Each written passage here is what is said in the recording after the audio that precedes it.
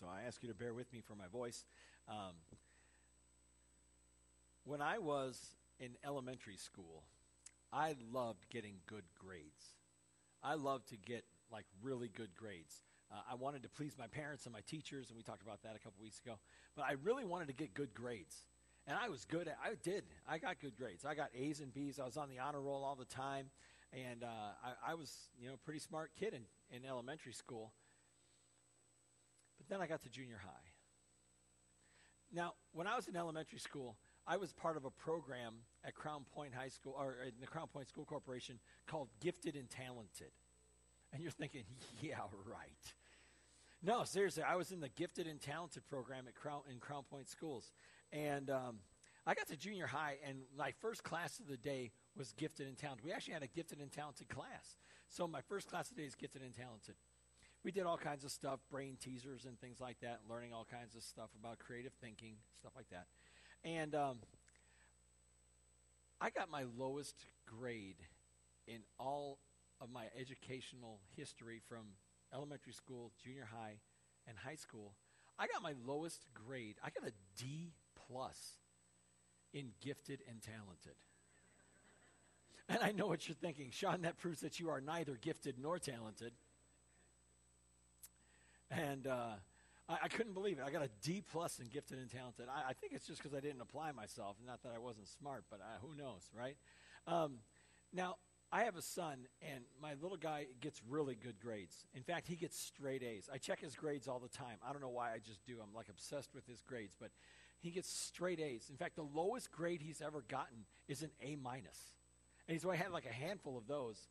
So through second and third grade, 7 report cards in a row, straight A's. And I know what you're thinking. Your wife must be really smart because he didn't get the brains from you.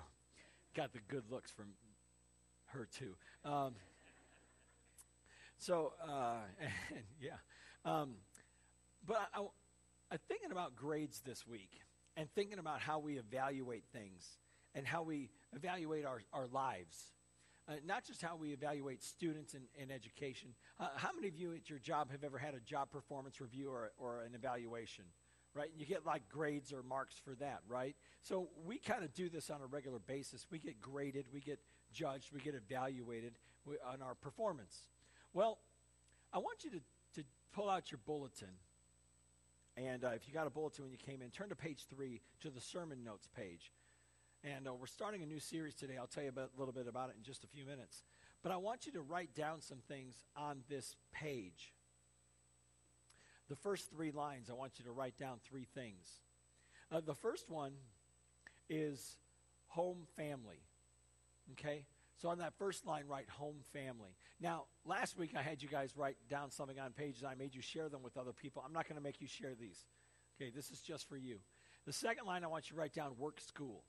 So whether you're a student or you're an employee, write down work school. And then the third line, I want you to write down God church. So God/church. And I want you to give yourself a grade in these 3 areas as to how you feel like you're doing. So maybe you feel like you're average, like, it's your home life with your wife and kids or your husband and kids or your whoever you live in the house with, your mom, dad. Just how do you feel like you're doing? So maybe you feel like you're average and you give yourself a C. Or maybe you feel like you're above average. Maybe you feel like you're doing really well and you give yourself an A or a B. You feel like, yeah, I'm doing pretty good at home. Or maybe you don't feel like you're doing well at home at all and you kind of say, well, kind of like a D student, or I'm failing. I feel like I'm failing at home. Oh, and then do the same thing. So give yourself a grade for how you're doing at home or with your family. And then give yourself a grade in these other 2 areas as well. How are you doing at work? Or how are you doing at school, young people? How are you doing at school? And I don't mean by your grades. I mean by the way that you live at school.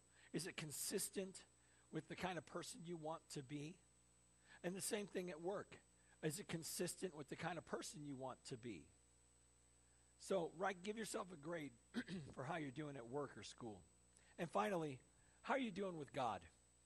How are you doing with your church? How's your relationship with God going? And I want you to give yourself a grade. And so maybe you're doing great. Maybe you feel like, yeah, I'm in the Bible, I'm in the Word, I'm studying God's Word, and I feel really close to God, and things are going really great. So I'm going to give myself a B. I don't know that any of us would want to give ourselves an A, because then you venture into pride, and that's not very humble, and that automatically knocks you down to a B. Thank you. That was pretty good. But or maybe you give yourself a C. I'm kind of average. I feel like I look around the room, and I'm about average compared to the rest of these folks. Or maybe you feel like a failure when it comes to your relationship with God, and you just feel like, man, I don't go to church enough. I don't pray enough. I don't read my Bible enough. I feel like a failure when it comes to my relationship with God. So maybe you give yourself an F. Well, today I want to talk about God's power in our lives. I want to talk about this new series that we're starting today. Now, typically you'll go to church on Easter, and the pastor will talk about Easter, right? Easter Sunday. I'm doing something a little different. I want to start a new series today. And really it has everything to do with Easter, because it's all about God's power. And the Bible tells us that the same power that raised Jesus from the dead lives in us. That we have this power available to us from God the Father, through the person of the Holy Spirit living in us. We have this power that's available to us. And what we're going to look at for the next 7 weeks is God's power in our lives. Now, what we're going to look at is Jesus' miracles in the book of John. And in the book of John, the Apostle John records 7 miracles of Jesus. And in fact, in John chapter 20, verses 30 and 31, John writes, "Now Jesus did many other signs." He didn't do just 7 signs, 7 miracles. He says, Jesus did many other signs in the presence of the disciples, which are not written in this book. But these are written so that you may believe that Jesus is the Christ, the Son of God, and that by believing you may have life in his name. That the reason that John recorded the 7 miracles that he did was to inspire faith in people. It was so that we would believe that Jesus is who he says he was. And when he says he's the Son of God, only the Son of God could do these things. When he says that he is God in the flesh, only God in human form could do these things. And so that's what we're going to look at over the next 7 weeks as we talk about the power of God in our lives. Because when Jesus did a miracle, when he did miracles, he brought the power of God into the lives of ordinary people. And sometimes we'll feel like our lives are pretty ordinary, don't we? Sometimes we'll feel like our lives are pretty humdrum, pretty boring. How many of you have ever said, I'm bored? How many of you said, teenagers, if I don't see your hands, if I don't see your hands, because that's like the mantra of teenagers. I'm bored. What do you mean you're bored? You've got Xbox, PlayStation, you've got tablets and computers and phones, iPods. You got books throughout the house. What's a book? Right? But sometimes our lives do feel pretty boring. And I think it's because we have a lack of purpose. And one of the things that I believe about the power of God is that God's power that comes to us, he gives us the power to have an extraordinary life. That God has the power to take our ordinary lives and give us an extraordinary purpose. And that's what we're going to talk about today, that God has the power to give our ordinary lives an extraordinary purpose. And we're going to see this in the story that we're going to read today in John chapter 2. So if you have a Bible, if you brought your Bible, turn to John chapter 2, verses 1 through 11. If you didn't bring a Bible, you can grab one out of the pew in front of you and turn to page 751.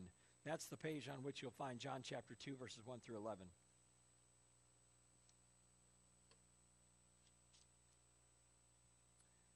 Let's read this together here in John chapter 2, verses 1 through 11. On the 3rd day, a wedding took place at Cana in Galilee. Jesus' mother was there, and Jesus and his disciples had also been invited to the wedding. Now, Jesus had 6 disciples at this point. When it says it's after the 3rd day, this is after the 3rd day that he called Nathanael, his disciple. So, verse 3, when the wine was gone, Jesus' mother said to him, "They have no more wine." "Dear woman, why do you involve me?" Jesus replied. "My time has not yet come." His mother said to the servants, "Do whatever he tells you." Nearby stood 6 stone water jars, the kind used by the Jews for ceremonial washing, each holding from 20 to 30 gallons. Jesus said to the servants, fill the jars with water, so they filled them to the brim. Now, this is so important that he filled the jars to the brim because it means that Jesus wasn't able to add anything to the water. They were filled all the way to the top. He couldn't add any dust, like any magic pixie dust or anything like that. He couldn't add any liquid to the water to make it change. No, these were filled to the very, very top. Verse 8, then he told them, now draw some out and take it to the master of the banquet. They did so, and the master of the banquet tasted the water that had been turned into wine. He did not realize where it had come from, though the servants who had drawn the water knew. Then he called the bridegroom aside and said, everyone brings out the choice wine first, and then the cheaper wine, after the guests have had too much to drink. But you have saved the best till now. This, the first of his miraculous signs, Jesus performed at Cana in Galilee. He thus revealed his glory, and his disciples put their faith in him. Now, a wedding in Jesus' day was a lot different than a wedding in our day. A wedding in Jesus' day lasted 7 days. 7 days of party and hardy. That's what we're talking about. 7 days of just partying to celebrate a wedding. Now, we get frustrated if the wedding service lasts 15 minutes. We want to get to the party, and so did they. 7 days of partying. And when the bridegroom runs out of wine at this wedding, it was a terrible social faux pas. I mean, this was a very bad thing to do. This would have resulted in him being the butt of jokes for many, many years to come. Oh, you remember that guy? Remember when his wedding ran out of wine? Oh, yeah, I was there. Terrible, horrible, worst party ever. I mean, he would have been made fun of for years to come. So Jesus' mother, Mary, finds out what's going on, and she's really concerned. I mean, when you were invited to a wedding, it was a big social event, and everybody you knew was invited to the wedding. Everybody was welcome. Everyone was invited from your town, your family, towns over, the towns around you. When you went to a wedding, everybody went to the wedding. And so to run out of wine, again, would be just a terrible thing to happen. So Jesus' mother, concerned for this family, goes to Jesus and says, you need to do something about this. Now, here's the thing. Jesus had yet to do any kind of miracles because John tells us that in verse 11 that this was the very first miracle that he ever did. So up until now, Jesus hasn't done anything miraculous, which means that Jesus' mother had never seen him do a miracle. So I don't think that was her expectation that he would do a miracle at this time, but she knew that he could do something. So she tells him, do something about this. And Jesus says, dear woman, it's a term of affection. It may sound a little cold, but it's a term of affection in the original language. He says, dear woman, why are you trying to get me involved? Don't you know my time has not yet come? Because here's the thing. If Jesus reveals who he is at this time, if he reveals that he's the Son of God, if he does a miraculous sign, it's only going to lead to one place. That's the cross. Because once he begins his public ministry, once he begins doing miracles and teaching and healing and things like that, once that begins, there's no stopping it. It's like being on a roller coaster, okay? Once they put that bar down over your lap and you hear that ch-ching as the roller coaster leaves the station, there's no getting off. I remember the first time I rode a roller coaster with my little guy, and I'm like talking to him this is like a real roller coaster, not like the little roller coaster, little kiddie roller coaster. This is a real deal. And I'm the whole way in the line, we're like in line for 45 minutes. Are you sure you want to do this? Yes. Are you positive? Yes. I said, do you see that drop? Do you see that? When they strap you in and we go up that hill, there's no getting off. Oh, it's okay, Dad. All right. So I pull out my phone. I said, I want you to put it on video. And he's like, my name is, and I'm excited. I can't wait to ride my first roller coaster. So we get on this thing and we're going up. I'm like, you okay? I'm fine. Now he's worried about me. Maybe I'm scared. So he's like, I'm fine. And we go through the roller coaster and we're like zipping around 40 miles an hour and everything like that, and having a ball. He gets off. He's like, he just loved every minute. We rode 8 more roller coasters that day. And it was amazing. It was awesome. I love the fact that my little guy loves roller coasters. But once you get in the roller coaster and once it leaves the station, there's no getting off. There's no turning back. When Jesus does his first miracle, When Jesus begins his public ministry, when he says, "This is who I am," it's like that roller coaster leaving the station. There's no turning back. Once he starts, he will not stop until he's finished. And what did he utter? What was the last word on the cross? It is finished. It ended in his death. But see, that's the good news of Easter. That's the good news of Resurrection Sunday. That wasn't the end. Jesus was raised from the dead on the third day, just as he said he would be. And that's why we celebrate Easter. That's why we're here today. That's why we have hope. The hope that comes from knowing Jesus Christ as our Savior. The hope that comes from putting our faith and trust in him. You know, we had 3 baptisms on Friday night. It was awesome. It's just awesome. Talk about the best Friday ever. Not just Good Friday. It was the best Friday for this family. And when we put our faith in Jesus, when we believe in him, and we repent from our sins and turn away from sin and turn to God, and we confess our faith and are baptized, the Bible says that the Holy Spirit comes to live inside of us. Our sins are forgiven, and we are given the promise of eternal life, that even though we will die someday, we will be raised again, just as Jesus was raised, and we will spend eternity with him forever and ever and ever. That is the hope of Easter, my friends. That is the hope of Easter, and I pray that that is the hope that you have. Back to our story. Jesus' mother says, do whatever he tells you to do. And so he points to 6 stone jars. These were large jars. They held 20 to 30 gallons of water each. Now, this is no ordinary water.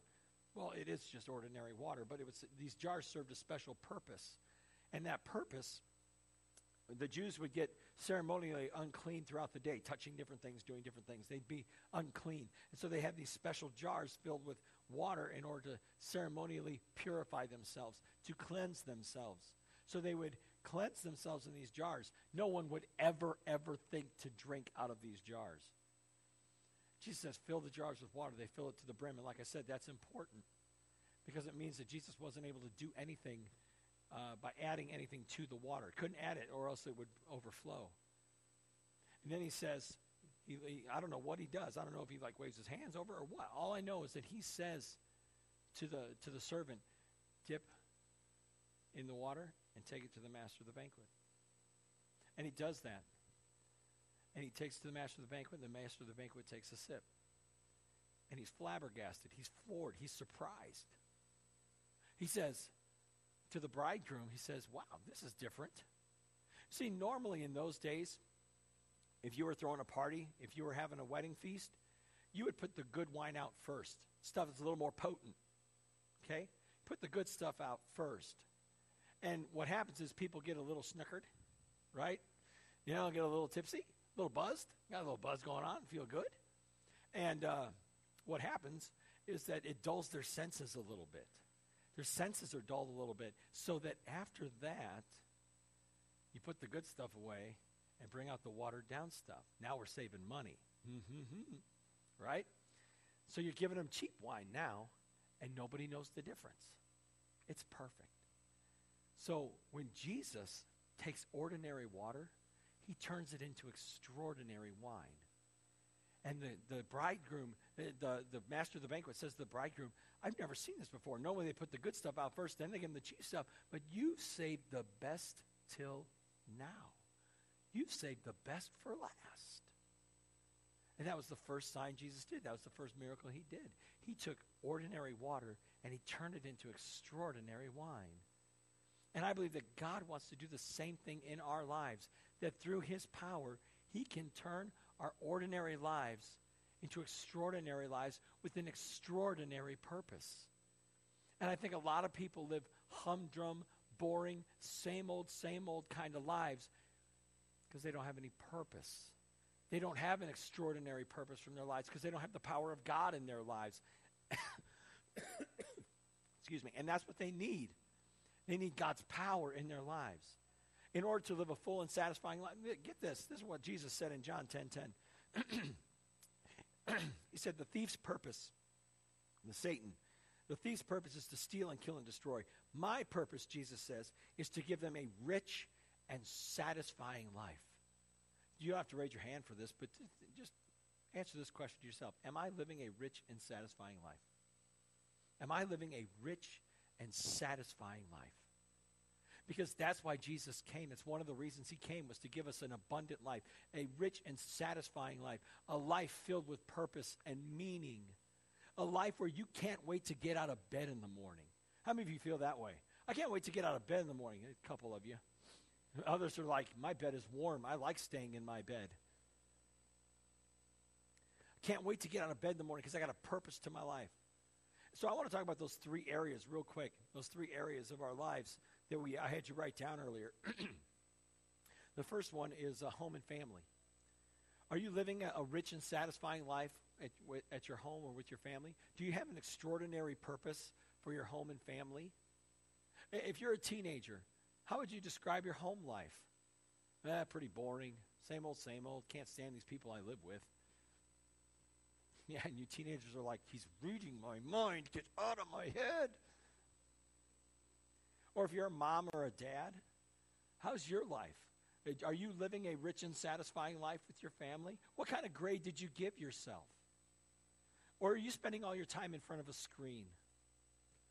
Are you spending all your time in front of a tablet or an iPad or a laptop or a television or your phone? Are you spending all your time in front of a screen? And that is robbing you of a rich and satisfying life with your family. I saw this cartoon this week. I like this.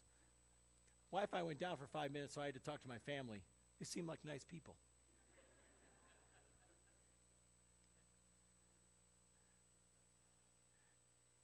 Your home, your family, is your number one mission field. That is your purpose. That is your mission that God has given to you. It is your built-in mission, is to be a missionary to your family. So whether you're a single mom or whether you've been married for 20 years, whether you've got kids at home, whether you've got grandkids who live with you, whatever your situation is, your primary mission field is your family. To tell them about Jesus, to raise them up to know Jesus. Because Jesus is the way, the truth, and the life. He is the hope of the world. He is our salvation. And without him, your family's lost. And I can't let that happen to my family. I know I need to be a better leader of my family. So dads, if you're a dad, you need to be a good leader for your family. If you're a single mom, or if your husband doesn't believe, then you need to be a good spiritual leader for your family. If you're a kid and your parents don't want to take you to church and you're here today by yourself, or your parents don't want to take the spiritual lead, take the spiritual lead in your household. Say, this is important. This is my mission. This is my purpose. This is what gives me meaning, is my relationship with God. We'll talk about that in a minute. But I want you to think about that grade you gave yourself at home and in family. And how can you improve that grade? I got a suggestion. For the next 7 days, all right, here's a challenge. For the next 7 days, I want you to take 2 minutes, just 2 minutes. If you're already doing this, great. But if you're not doing this, try this. For 2 minutes, I want you to gather your family. Maybe it's before you go to work or school, or maybe it's when you get home in the afternoon or evening, before you flip on the tube, before you sit down for dinner, gather the family, take 2 minutes. Or before you go to bed, take 2 minutes. Read a Bible verse and pray together. What? Well, I wouldn't know what to say. Just have a conversation with God. Pray for your kids. Pray for your wife. Pray for your family. Pray for your husband. Take 2 minutes, just 2 minutes for the next 7 days, and say, I am going to commit myself to having time with my family in prayer. It doesn't have to be crazy. You don't have to, take hours and hours and hours and pray together. Just take 2 minutes and say, God, bless my kids. God, bless my spouse. God, bless my parents. Help us to know your will. Help us to do your will. Help our family members who are sick. Help us, God, to know you better. So take 2 minutes and read a Bible verse and then pray together for just 2 minutes. And I think you will see a change in your life at home. And you'll discover that 2 minutes is not enough time. And you'll be spending more time in prayer as a family, praying for one another and helping each other out. That's how you get that grade up at home. And if you're a teenager, if you're an adult, whatever you are, whatever stage you are in life, this is so important. Because like I said, it's your number one mission field, is your home. Now think about that grade you gave yourself at work and school. Think about that grade for just a minute. How are you doing at work? Are you cutting corners? Or are you living with integrity and character? How are you doing at school? Are you cheating on tests and cheating on your homework? Or are you doing what you're supposed to do and living with character and integrity, studying hard and working hard at your grades?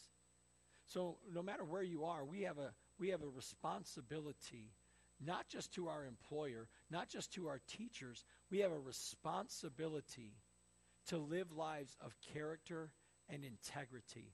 This is what Paul wrote in Colossians 3:23. He said, whatever you do, work at it with all your heart as working for the Lord, not for men. How would your job change if you felt like you were working for Jesus and not just the guy in the office? And you may be thinking, look, Sean, all right, look. God doesn't go with me to the mill. God doesn't go with me to school. Or God doesn't go with me to my office. But that's not true. Because if you're a born-again believer, if Jesus lives in your heart, if the Holy Spirit lives in you, then God goes with you wherever you go.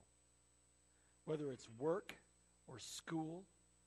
And so whatever you're doing that you know you shouldn't be doing, or whatever you're not doing that you should be doing, God knows about it. God does go with you to the office, to the mill, to school. So how can you live with character and integrity when it comes to your job? How can you study and be a student of character and integrity so that the people around you see what kind of person you are, so the people around you know that you are a follower of Jesus Christ? And it may feel weird. It may feel like different. It may feel like you don't fit in. But would you rather fit in with the people at work? Would you rather have them looking at you like, he's just a normal guy? Or do you want God to look at you and go, that's my A-plus student right there. That's my A-plus worker right there. So no matter what other people may think about you, it's what God thinks that is most important. And while your home and your family is your number one mission field, I believe your job or your school is your number two mission field. That God wants to give your life an extraordinary purpose at work and at school. Finally, your relationship with God. When it comes to your relationship with God and the church, how did you rate yourself? How are you doing when it comes to God? Are you living a life of faith outside of these four walls? Or do you leave your faith in your pew when you walk out of here on a Sunday morning? Or you just show up a couple of times a month, a couple of times a year and say, I did my religious duty, so I'm good? Or are you taking your faith with you? Are you taking it home? Are you taking it to the office? Or do you just leave it here and pick it up next week or next month or next year? It's funny. We'll sometimes find Bibles in pews. And I always wait for the phone call on Monday. Hey, I left my Bible at church. Can I come get it? I never get that phone call. No, it's like next Sunday they show up. Did I leave my Bible here this week? And I think to myself, did you not read it? Did you not miss it all week? Oh. No. I've got 6 more Bibles at home. I just read those. Well, good for you. Are you leaving your faith here? Or is it a part of who you are out there? That's the question. That's how you raise your grade when it comes to your relationship with God, when it comes to your relationship with the relationships with the people you know here. That's how you raise your grade. Don't leave your faith here.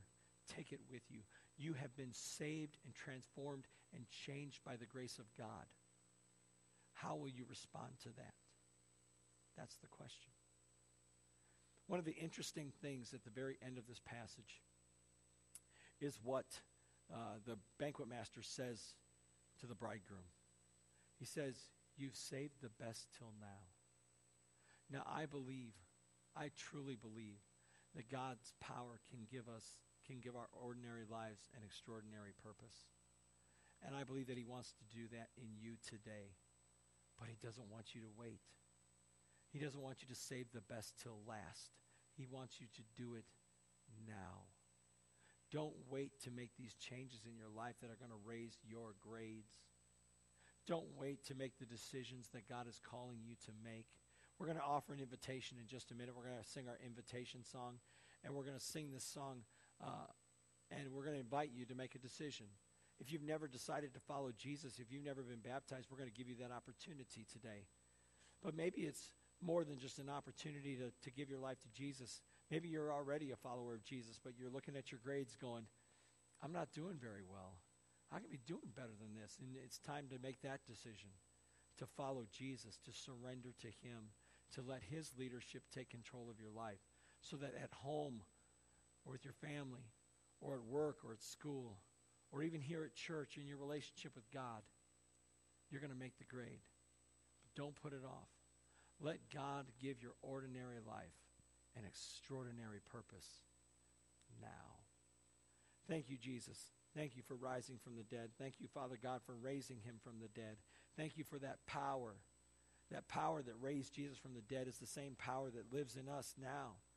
I pray today that you would make that power real in us and give our what seems to be ordinary, ho-hum, everyday, boring kind of lives extraordinary purpose, so that we can't wait to get out of bed in the morning, to lead our families, to help other people know who Jesus is, to help people follow Jesus. For he is our hope. He is our refuge. He is our light. He is our life. He is our salvation. I pray now that you would help us to make the grade, not as a way of earning salvation, but as a response to your great grace. So God, now we pray that as you move in our hearts and you move in our lives, we ask that you would give us purpose and meaning. I thank you for this time together. It's in Jesus' name we pray. Amen.